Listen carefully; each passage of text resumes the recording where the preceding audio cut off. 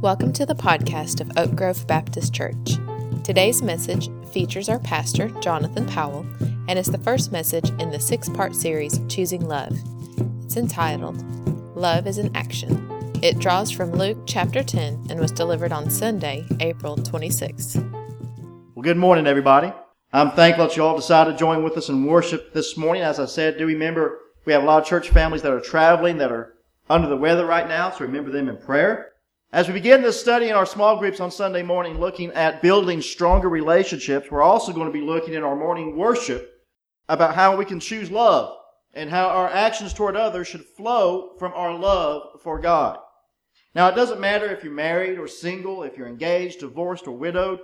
Maybe you need to strengthen a relationship with a coworker or a neighbor, maybe with a brother or a sister, or a son or a daughter. No matter who you are interacting with, we are commanded to do so with love. There are many verses that reflect this, but one of the boldest is found in John 15:12. And this is going to be our key verse over the next several weeks. And I want you to read this verse out loud with me. We'll read this together. John 15:12, and it says this, "This is my command. Love one another as I have loved you." Love one another as Jesus Christ has loved you. Dr. George Crane wrote a story once about a wife who had came to him looking for some help with her marriage. She said, "Doctor, you just don't understand." He said, "My husband just aggravates me. He just gets on my nerves. We have nothing in common anymore." He said, "He just picks on me constantly." He said, "I'm not happy." He said, "I want to leave him, but not only do I want to leave him, I want to hurt him. I want to make him feel bad and horrible for how he has been to me, because I just do not like this man anymore." Dr. Crane thought about it for a moment. He said, "Okay." He said, "If you really want to get back at your husband, if you really want to make him feel bad, here's what I want you to do. Don't divorce him right away. That's too easy. Go home for the next 2 months and love him. Drive him crazy with love. Compliment him on everything. Encourage him with everything that he does. Go out of your way to show how much you love him, and then as soon as that moment where he least expects it, then drop the bomb on him and say, 'I want to get a divorce.'" She said, "I like that. That's a good plan. I want to do that." So she went home for the next 2 months. She complimented him on everything. She encouraged everything that he was going to do. She showed love to him through every single action, everything that she did. 2 months went by. Dr. Crane hadn't heard anything from this woman again. He picks up the phone and he calls her. He says, "So, are you ready for your divorce?" She said, "Divorce?" He said, "I love this man." He said, "It's amazing how much he cares for me, how much he does for me, how much he looks out for me." He said, "I don't ever want to leave this man." You see, our actions can override our emotions. The way that we feel towards somebody can be changed by the way that we act towards someone.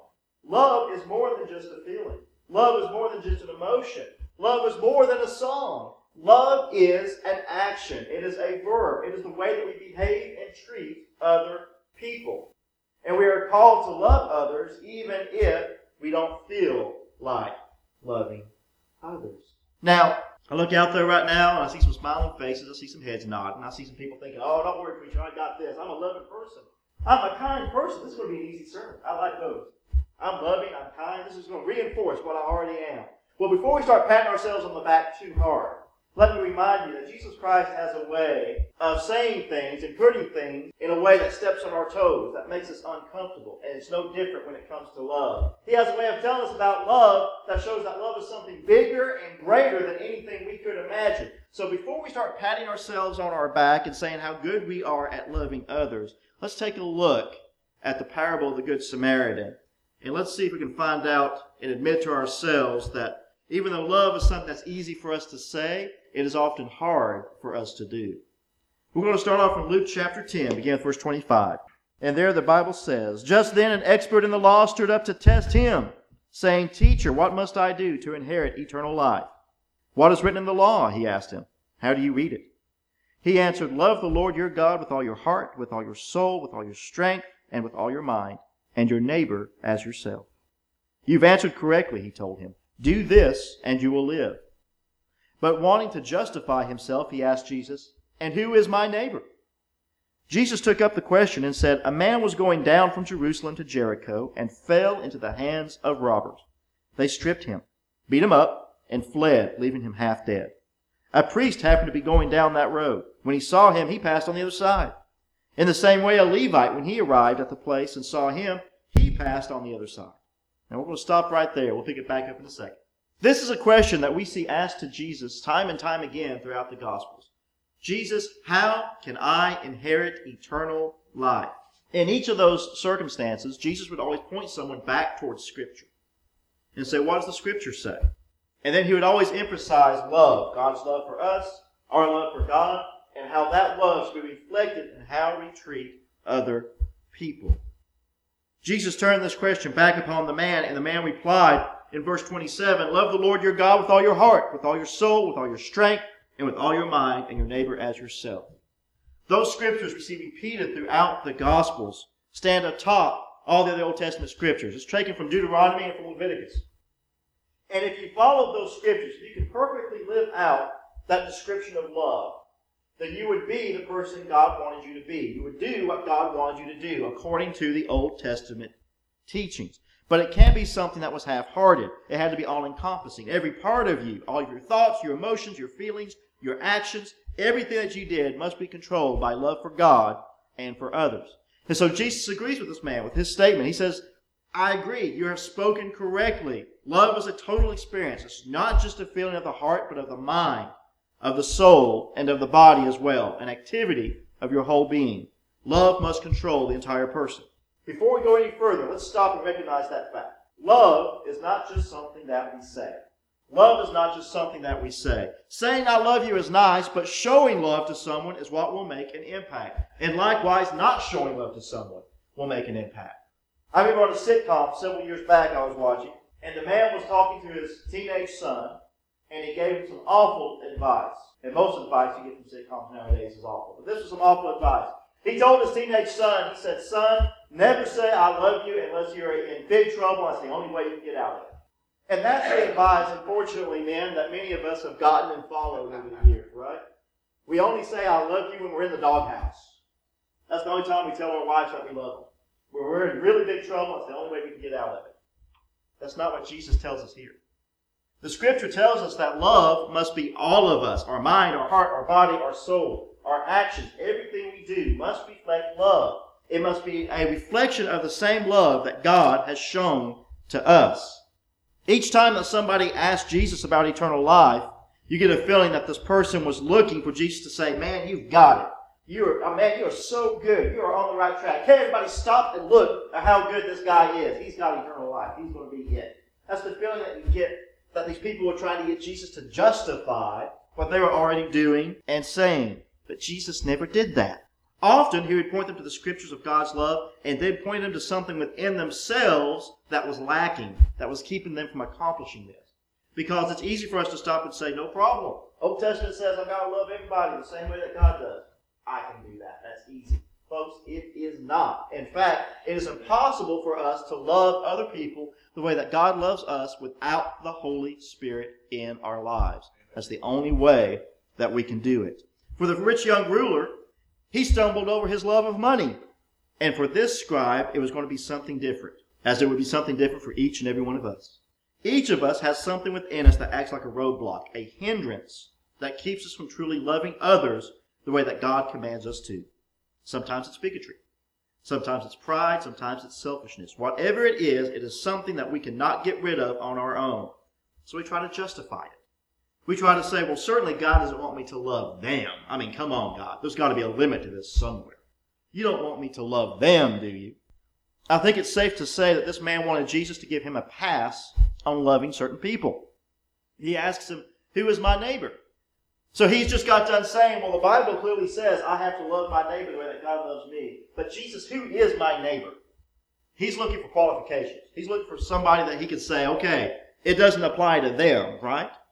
That's the same question that we hear repeated throughout the Bible. From the fall of man all the way to today, we are still asking the same question. Who is my neighbor? In fact, go back to Genesis chapter 4, verse 9. It says, then the Lord said to Cain, where is your brother Abel? I don't know, he replied. Am I my brother's guardian? Do you hear the similarity in those two questions? Who is my neighbor? Am I my brother's guardian? The truth is, the entirety of the Bible replies to that question with the answer that everyone is your neighbor. And yes, you are your brother's guardian. That's the point of this parable. We are to care for everyone. So let's look at what we've read so far in this. We have met three characters so far in this parable. The man who has been beaten and robbed. We assume he's going from Jerusalem to Jericho that he is a Jewish man who has been beaten, robbed, left for dead, thrown in the ditch. And then we have two people come by. You have a priest. Put it in modern terms, let's say it's a pastor. Comes walking by and he sees this man in the ditch. Now a pastor should run over there and help this man, do whatever he can to help this man. But what does the priest in the parable do? He walks as far around this man as he can. And then comes a Levite. A Levite was somebody who helped the priest. You can say, put it in modern terms, that he was a deacon. A deacon of all people, somebody who is dedicated to meeting the physical needs of people in the name of Christ, should have come over there and helped this man. But what does this Levite do? He runs around to the other side of the road. Has nothing to do with it. Now, it's easy for us to sit here and say, well, shame on them. That's horrible.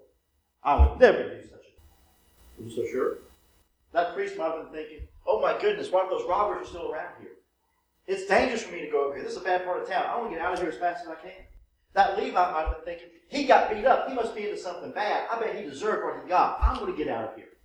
Would any of those same thoughts go through our mind as well? Has there ever been times we looked at the situation and immediately decided what would be best for us and not consider how we can help others? And here's the thing. These were the people that were supposed to show love. This was Jewish men with another Jewish man. They should have loved one another. They spoke the same language. They dressed the same. They worshiped the same way. They lived in the same community. These were the people that should have helped one another, and yet they didn't. Have you ever been let down by somebody who should have loved you but didn't? Have you ever been hurt by someone who should have showed you love and compassion but did not? Let's flip that around. Have you ever been in an opportunity where you should have showed love and compassion to someone and you did not? Someone that would have expected you to show love and compassion to, and you did not? Maybe it wasn't as dramatic as the Good Samaritan, but we've all done it. I've done it. I'll admit I've done it. I'll admit there are times when I've had friends in need where I could have helped, and for whatever reason, out of my selfishness, I did not, and I repent for that. And I had to go and apologize to them later and say, you know what, I messed up. I should have been there for you, and I was not. And I've had friends do the same thing back to me. Folks, it is hard to love. Even those people that we should love, even those people that look like us, talk like us, that we like, that we have something in common with, it is hard to consistently show them love. But God always shows us love. God's never too busy. God's never so concerned with other things that He doesn't have love for us. So how do we love like God if we can't even love people that we like consistently? That's the challenge. Do you ever place limits on who you're going to love or how you're going to love them? God doesn't. Do you ever look at somebody and say, God, I can love everybody else but them, and God says, I love them? Do you ever say, God, I can love other people in any way except like this, and God says, I love them? No matter what, whatever question, whatever qualification, whatever excuse we want to throw out there, God's response is always going to be the same. I love them. Look what I've done. We cannot do it on our own. How can God show love to some of the people that He loves? How can God love me? How can He possibly do that? Here's the amazing thing. This is the one fact that God knows and has proven millions and millions and millions of times again and again. The only way to defeat an enemy, is with love. Only love will defeat an enemy. Only love will take care of prejudice. Only love will take care of pride and bigotry. Let's pick the story back up in Luke chapter 10 with verse 33. Because you see, Jesus is going to respond and take this parable even further because He knows of something that this man needs to hear. Verse 33. But a Samaritan on his journey came up to him, and when he saw the man, he had compassion. He went over to him. He bandaged his wounds, pouring on olive oil and wine. Then he put him on his own animal, brought him to an inn, and took care of him. The next day, he took out 2 denarii, gave them to the innkeeper, and said, take care of him. When I come back, I'll reimburse you for whatever extra you have spent. Now, to understand what's going on here, you have to realize the Samaritans and the Jews hated each other. They hated each other. I once heard an African-American preacher who was preaching this message to a group of young black teenagers. And he had to come up with a way to apply this to where they could understand what it was that he was saying. And so he said it this way. He said, I want you to think of this as the parable of the good skinhead white supremacist. He said that's what this parable meant to the Jewish listeners in Jesus' day. That's how shocking this parable was. That a Samaritan would stop and help a Jewish man. They were neighbors. They were cousins, the Jews and the Samaritans. And they hated one another. They couldn't stand one another. The last thing that a Jewish person would do would be to stoop to help a Samaritan. In fact, the Jews would walk miles out of their way just to avoid going through a Samaritan village. They would do anything to stay away from a Samaritan. And yet here is a Samaritan helping a Jewish man who had been robbed. That would have been shocking to the people listening to this parable.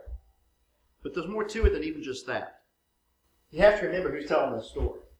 This isn't just Jesus Christ, who was a good storyteller, even though he was the best. This is Jesus Christ who knew the man's heart. This man was asking, who is my neighbor? He was basically implying, Lord, who is it that I have an excuse not to love? Who is it that I can get away with without loving?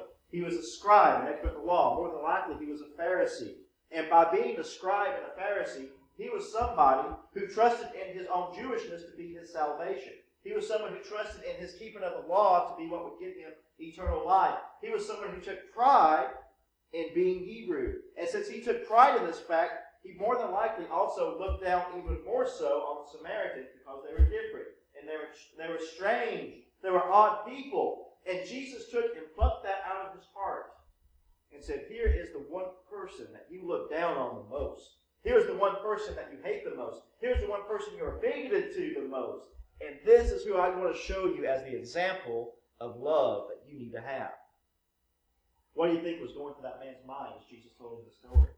I bet you he was standing there thinking, if that had been a Samaritan laying in a ditch, I wouldn't stop him. And then I bet he thought, but if I'd been laying in a ditch and a Samaritan came up and helped me, how would I respond?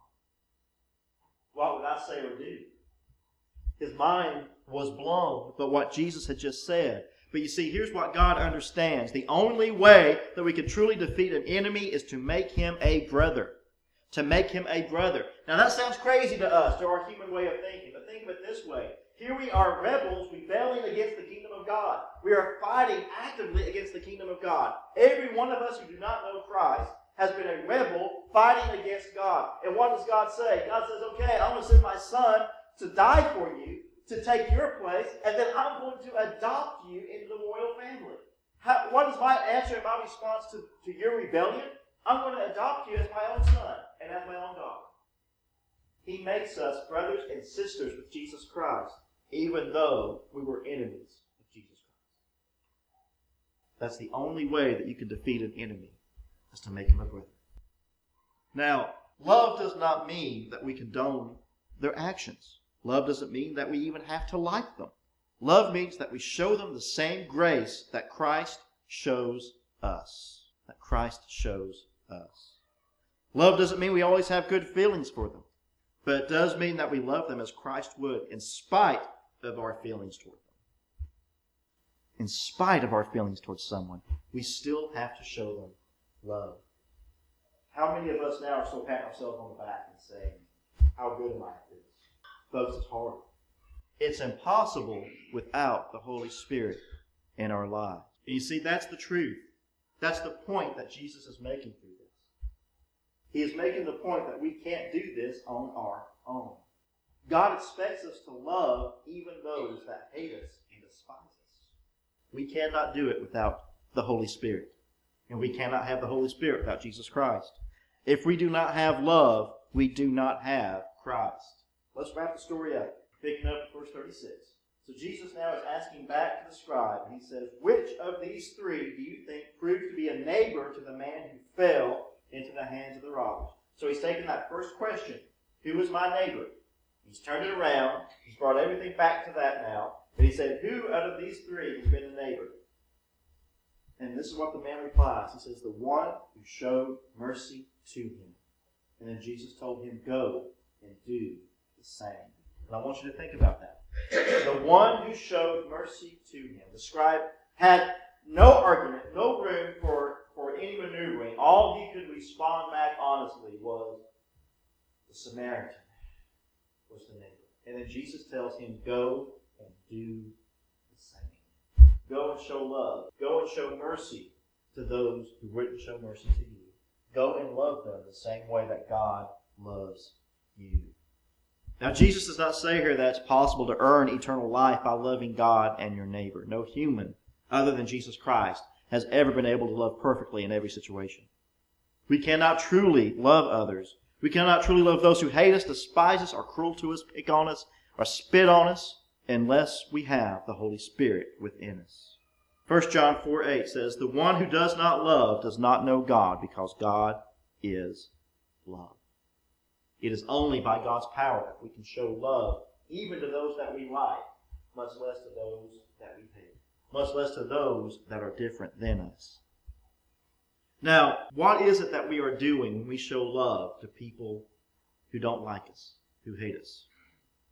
Well, what we are doing is simply this. We are to live out our salvation experience by truly loving God and others. Our salvation experience.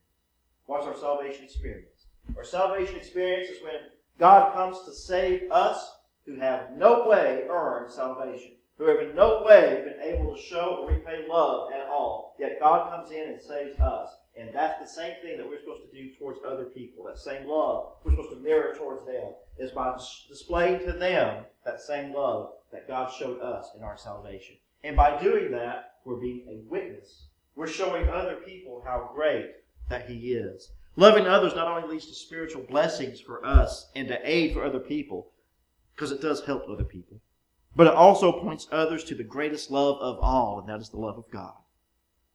The love of God Himself. I think I told some of y'all this on Wednesday night. This past Wednesday afternoon, International Mission Board sent out a tweet. And I've been looking to see if they sent out a follow-up, and they have not yet. This tweet blew me away. There's a prayer request.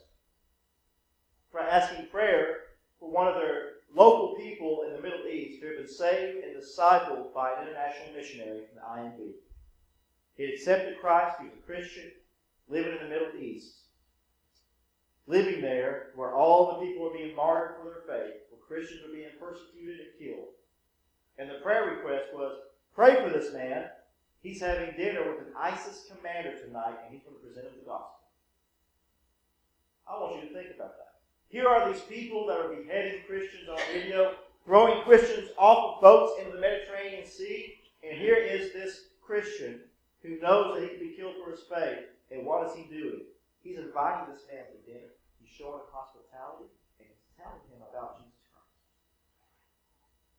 That is making an enemy a brother. That is showing love in the face of hatred. That is trusting in Jesus Christ and relying on the Holy Spirit. Because I guarantee you, that's not something that you do on your own. That is something that you are led by God to do for Him. That is love. Folks, we all have an option. We all have a choice. We can choose each day whether to show love to others or to not. Let's choose love. This is Pastor Jonathan. I think all of us can agree that we live in a broken world. We see this brokenness and suffering, violence, poverty, pain, and even death all around us. In contrast to this brokenness, we also see beauty, purpose, and evidence of design. The Bible tells us God originally planned a world that worked perfectly. God made each of us with a purpose. Life does not work when we ignore God and His original design for our lives. Yet we selfishly insist on doing things our own way. The Bible calls this sin. We all sin and distort this original design. The consequence of our sin is separation from God in this life and for all of eternity. Sin leads to a place of brokenness. We see this all around us and in our own lives as well. When we realize life is not working, we begin to look for a way out. We try many different things to figure it out on our own, but nothing works. But there is good news. Because of His love, God did not leave us in our brokenness. Jesus, God in human flesh, came to us and lived perfectly according to God's design. Jesus came to rescue us, to do for us what we could not do for ourselves. He took our sin and shame to the cross, paying the penalty of our sin by His death. Jesus was then raised from the dead to provide the only way for us to be rescued and restored to a relationship with God.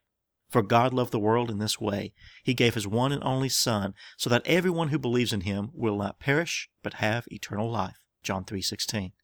Simply hearing this good news is not enough. We must admit our sinful brokenness and stop trusting in ourselves. We don't have the power to escape this brokenness on our own. We need to be rescued. We must ask God to forgive us, turning from sin to trust only in Jesus. That is something that you can do right now, no matter where you are at or what you are going through. You can talk to Him in your own words, saying something that may go like this. Father God, my life is broken. I recognize it's because of my sin. I need you. I believe Christ came to live, die, and was raised from the dead to rescue me from my sin. Forgive me. I turn from my selfish ways and put my trust in you. I know that Jesus is Lord of all, and I will follow Him. In the name of Jesus Christ I pray. Amen. The Bible tells us in the book of Romans, if you confess with your mouth Jesus is Lord, and believe in your heart that God raised Him from the dead, you will be saved. One believes with the heart, resulting in righteousness, and one confesses with the mouth, resulting in salvation. For everyone who calls on the name of the Lord will be saved. When we believe, we receive new life through Jesus, and God turns our life in a new direction. We are not perfect, but we begin to discover meaning and purpose in a broken world. Even when we fail, we understand how to be restored. This same good news of Jesus. If you would like to discover more about who Jesus is, if you want to discover how to live a life with Him, then I encourage you to join us on Sunday mornings at 10:45 a.m. at Oak Grove Baptist Church. I hope to see you there. God bless.